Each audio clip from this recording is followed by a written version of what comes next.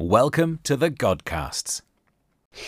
Well, hi there, everyone, and welcome back to this Pilgrim's journey. Thank you so much to those of you who are joining us for this, for sticking with it, because I think at some point one of us will say something worth listening to. We're waiting for that, I know, from one of us, but it's good to have you with us as we support Dave through this journey. So, Dave, today we're at... Cerne Abbas, or I will be by the end of the day. That was the build-up. Ah, yeah. The one of the things that you said right at the start is that the journey was sort of mapped out. That you had an idea of where you wanted to head, where you wanted to go. And this was one of the times you found out that something had gone wrong, that you weren't going to be able to do. That one of the many occasions where your planning was just a mess. Yeah, so yeah, I'd planned this route from start to finish. My overnight stays. I'd emailed people, had confirmation from them that they would provide hospitality. So when I set off, in my mind, that was all sorted. Already, I've shared with you some things that didn't quite work out, like ferry journeys and things like that. What I hoped not to encounter was finding that hospitality that had been offered was no longer available, and it happened twice. Once because, well, on this occasion, I what I did at the beginning of each week was just send out emails to just confirm that everything was still okay, and to say this is what time I expect to be with you, where shall I meet you. And so on this Monday I got the email to say that my Saturday night stopover at the end of week 4 wasn't going to happen. It was it was disappointing. What was more disappointing was that they'd known for some time that it wasn't going to be possible, but no one had actually let me know. And it was only when I emailed and said, see you on Saturday, that they said, oh no, that's not possible, we're not allowed to do it. And things happen, I get that. I just wanted... A lot of people, when they heard they were going to do this journey, I think, a very big response from some people was, no, he isn't. Yes, of course you can come stay when you do your walk, because you're never going to do this. People who know you now, people who... Yes, John, yes. That must It's just a question, it's just a wondering. Sorry, you were saying they'd known for a while, I hadn't let you know. Yeah, and that was, I mean, one of my questions when I set out on my pilgrimage was, what does hospitality look like in the 21st century in the church? How reliable is it? And what does it feel like when it doesn't materialise? And it made me think a lot about the fact that church, often big church, global church, and also local church, often promises more than it delivers. And that's very different to saying God promises more than he delivers, because God always delivers what he promises. But I think that often church sort of makes promises that it can't fulfill, or forgets that it's made, or sort of commits itself to something that then it can't actually sustain. And that is a big thing for people that are not yet Christians, not part of the church community, because when we make promises, ultimately we're making them in the name of God, as God's people, and so it's not that God's let people down, but we've let God down when we fall short, when we make commitments that just don't come through. And I think we're just bad at that sort of thing as church. We represent God in our communities, and when we don't come up to scratch, I mean, some of the big things that have happened and I was reflecting recently on the visit of the Pope to Canada at the moment, and he's made this apology on behalf of the Catholic Church in Canada for some dreadful things that were done. At the time, the church promised to look after the youngsters, and some dreadful things happened, and got that scale. But locally, we can do it. We promise all sorts of things, and they just don't happen. Yeah. I think, one of the challenges is, we, like you say, we represent God. So we literally try to represent God. And so when we do advertise services, events, opportunities, ministries, we're effectively making a promise, aren't we, to our community, that we'll be here in a certain way, that will bring something.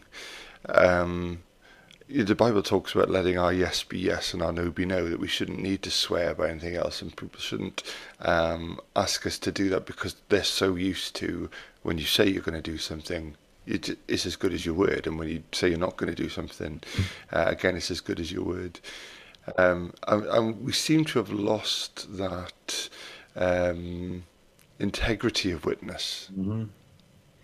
Yeah, I can remember a couple of times involved in youth work in churches that so in Swavesey we wanted to start a youth group as a response to some needs that we'd seen in the community, and getting the idea through for some people was a bit of a challenge. And I can remember saying to the leadership team at the time, if we start this happening on a Friday night, two things have to happen. Is we don't just swap it out for something else that we want to do on a Friday.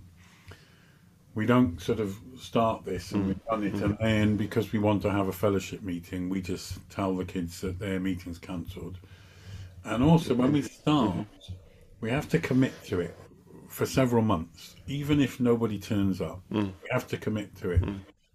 And that, I think, is because we're not alone in being bad at keeping promises. It's not just the church that's bad at this.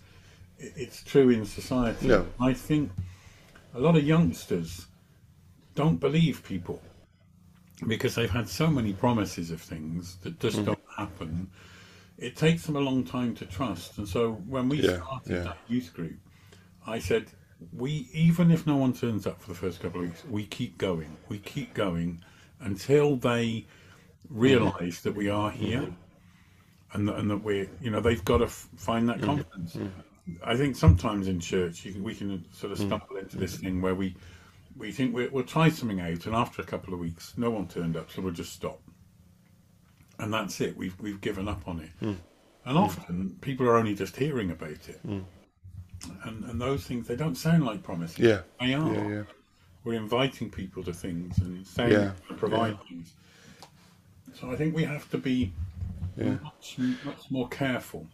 And I think the other side of that is, I think the communities generally are aware that a lot of things that churches are doing are being run by volunteers at their own expense, in their own time, etc., etc. And so when you deliver something that you've promised to do, and it is better than expected, and it is better than other services, it's not about competing, but that represents something of a deeper offering, a deeper service that you're bringing.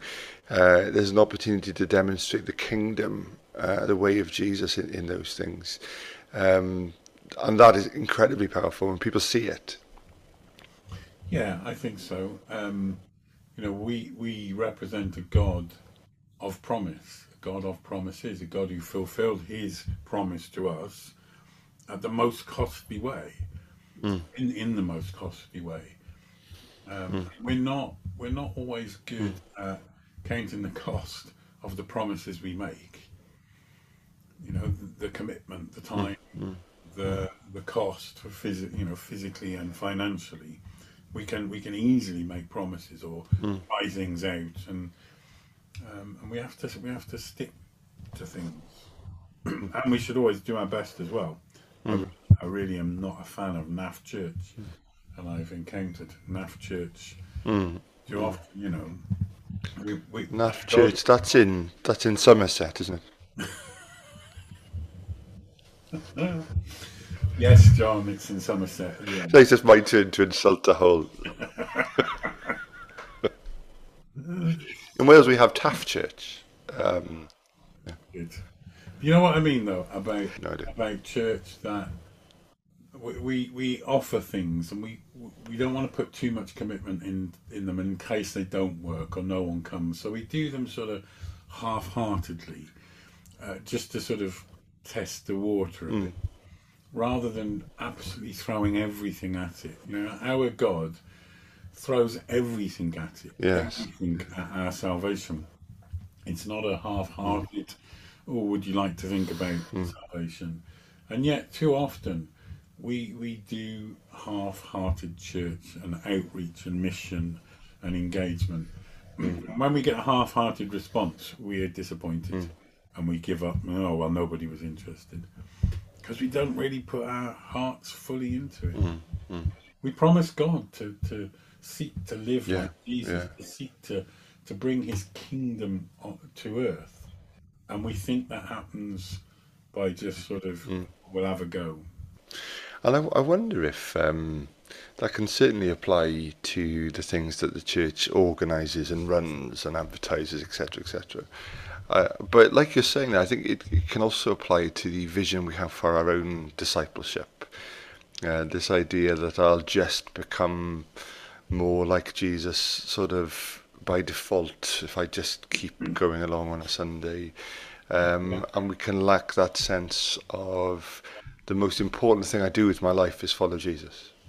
Yeah. And so if I do nothing else with my career, my house, all those kind of things, but I'm more like Jesus. But when the time comes for me to leave this earth, then that's a purposeful life. Yeah, it won't surprise you to know that I've probably bored church people senseless with, not in general, but with... no, that doesn't surprise me at all. Sorry, you weren't finished. Sorry. This term that's been at the heart of my ministry really for many years, deliberate discipleship. And it's something I've preached on a lot and I've talked on a lot. And it's something that I've invited you to discuss with me and others as part of the Godcasts. And by deliberate discipleship, I mean exactly the opposite to accidental Christianity. This idea that if I turn up at church on Sunday, I can sing the songs, I'll shake the hands with the vicar, and that will get me through the rest of the week until I do this thing. I don't have to do anything else. It'll just sort of accidentally happen, and I'm a Christian. And deliberate discipleship for me is about that determined, purposeful, daily, deliberate choice to say, today I choose to live like Jesus. And that is something we have to sort of put into our lives and build into the way we do church. And I found it a struggle to sometimes to make that work in my own life, but to find a positive response all the time from Christians. When you talk about deliberate discipleship or you talk about accidental Christianity, they can be offended because you're implying that they're not proper Christians, which is not what I'm saying. What I'm saying is we need to try harder, or we need to try, not just hope it's going to wash over us. We years ago we had someone come and sing at one of our 2030s events, and one of the songs they sang was about making the most of what Jesus has done and making the most of the Spirit, the work of the Holy Spirit. And that stuck with a lot of us in terms of getting out of accidental Christianity. It's not saying that people don't believe or people don't trust or people don't love, but are we trying to make the most now? Since the door is open, since there is a new and living way, are we gonna go at this? Are we gonna run at it? And the phrase accidental Christianity I like a lot, and I think it reminds me of somebody a few years ago was writing about sort of practical atheism. The fact that we can say that we believe, but if you look at our choices, our behaviour, our lifestyle, we're not demonstrating that belief. And so in every sort of practical way, there's a sense of, we're an atheist at work. We're an atheist when it comes to our kids or whatever it is. And the only way out of that is a very intentional, deliberate, and I think accountable journey. Yeah. Yeah, and accountable is a good word there. I think to make deliberate discipleship work, we have to be accountable to each other, to ourselves, and that's what church is about, church family.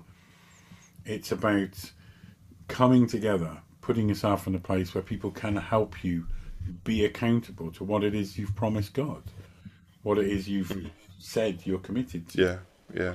Yeah, I mean, there's hardly anyone, is there, in the Bible that God, turns up in their life and promises them something or calls them to do something or invites them into something new and then says, but don't tell anybody about this.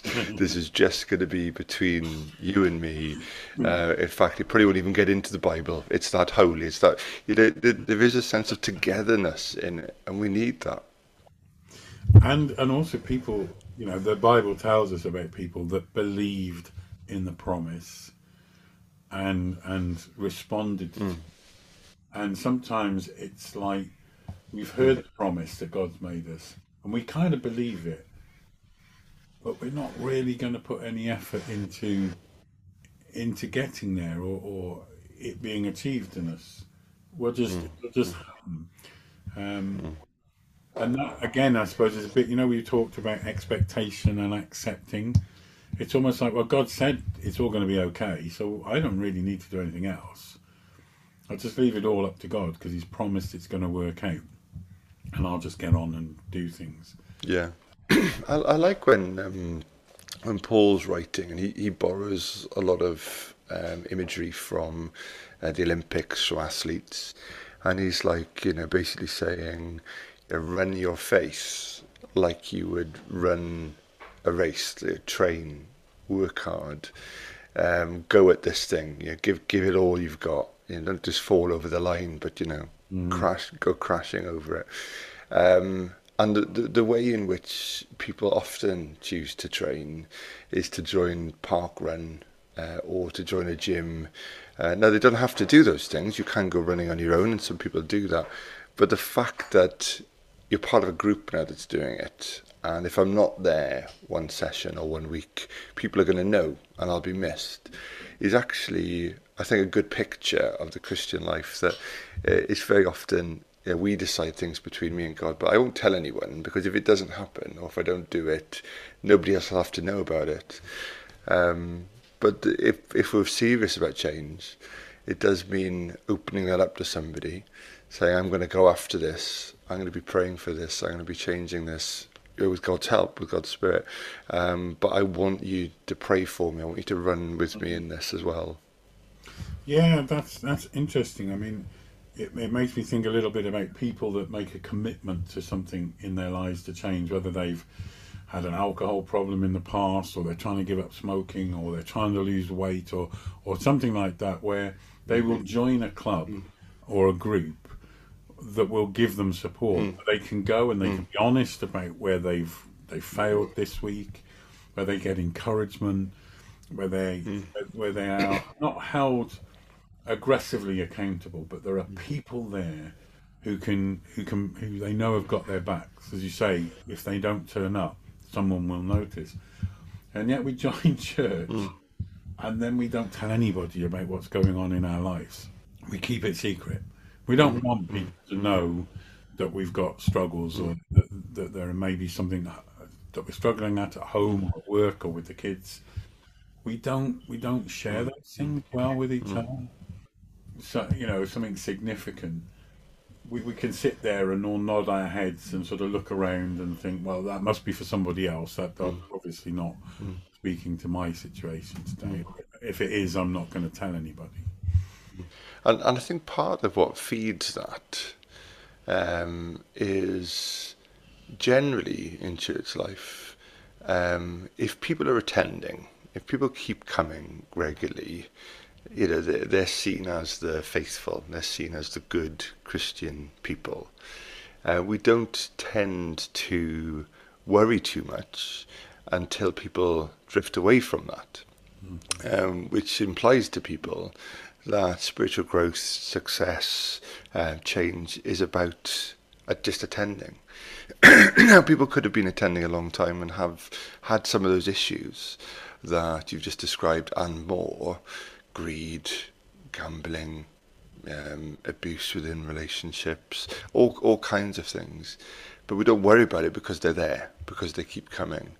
And that might be feeding into this. As long as we keep going, we'll somehow absorb the character of Christ accidentally, and we'll somehow stumble into greater freedom in Christ.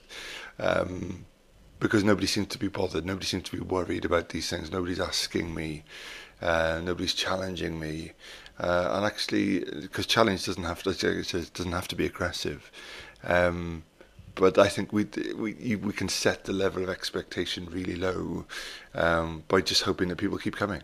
Yeah, and linked to that, I suppose, is this problem where we sort of adopt this idea that if you're coming to church, you're fixed. We were once broken, but the fact that you come to church must mean that you're fixed now. So somehow, church is full of healthy Christians, but we're not. Church is full of people who are still broken, and in the process of being fixed, and God is working on us. And yet, we don't. How many times can I count on my fingers the amount of times that people have come along to a prayer group or a meeting and honestly poured out some problems that they've got going in their lives that they're struggling with? That it's not a regular occurrence at all. Now, is that our fault in leadership because we don't invite it or we don't provide the space? Something's not right about the model of church that I think is dominant in this country and maybe across the world, that just invites people in. That's good, you're safe, now we can go and look at somebody else. I'm quite conscious we sometimes make some very sweeping statements about church globally here, but You do, yes. I'm aware that is something that you often do. Yes, it's true. Never you, John. No, it's true. It's quite remarkable, isn't it? The humility is amazing. It's incredible. I just wonder at it sometimes. Yeah. Yeah. And it's all accidental. It's not delayed. It just happens to me. It's strange. Yeah. No, you are right. And I think one of the things that's worth saying is all the things that I'm saying about wanting to change the culture of the church. I'm saying to myself, it's not. It's like you say, it's not about us standing here wagging the finger at the way other churches or the church is run. I'm struck by, remember that G.K. Chesterton quote when they asked a whole bunch of people to write into a newspaper and answer the question, what's wrong with the world? And he just wrote back and said, I am. And it's true, isn't it, that it's the we're part of the system. Yeah, we're part of the culture. Mm-hmm. Yeah, and in honestly, as I reflect and as I talk about these things, my reflections are born out of my experiences in the churches that I've been a part of or I've been in leadership in. So they're not a judgment about other people in particular. They are born out of things I've experienced, and so I am pointing the finger at you a lot, but at me as well. So. Yes, and many people have been in touch to see if I'm okay, and it's something I've got used to over the years. From you specifically. Good. So we'll do some more of this tomorrow. So we were in Cerne, Abbas. Yeah, we've been in Abbas, so now we're going to Milton Abbas. Yes, that's not where Milton Jones lives. It's not. It's not. Is it where Abba are from? Oh no. It's one of those tricky ones because my mouth wants to say Abbey because I've started saying it and it's a place, and I've quickly got to switch it at the end. Good. Fabulous. I'll see you tomorrow then. Great. All right, we should see you there tomorrow. Thanks, Okay. John. Thank you for listening to the Godcasts.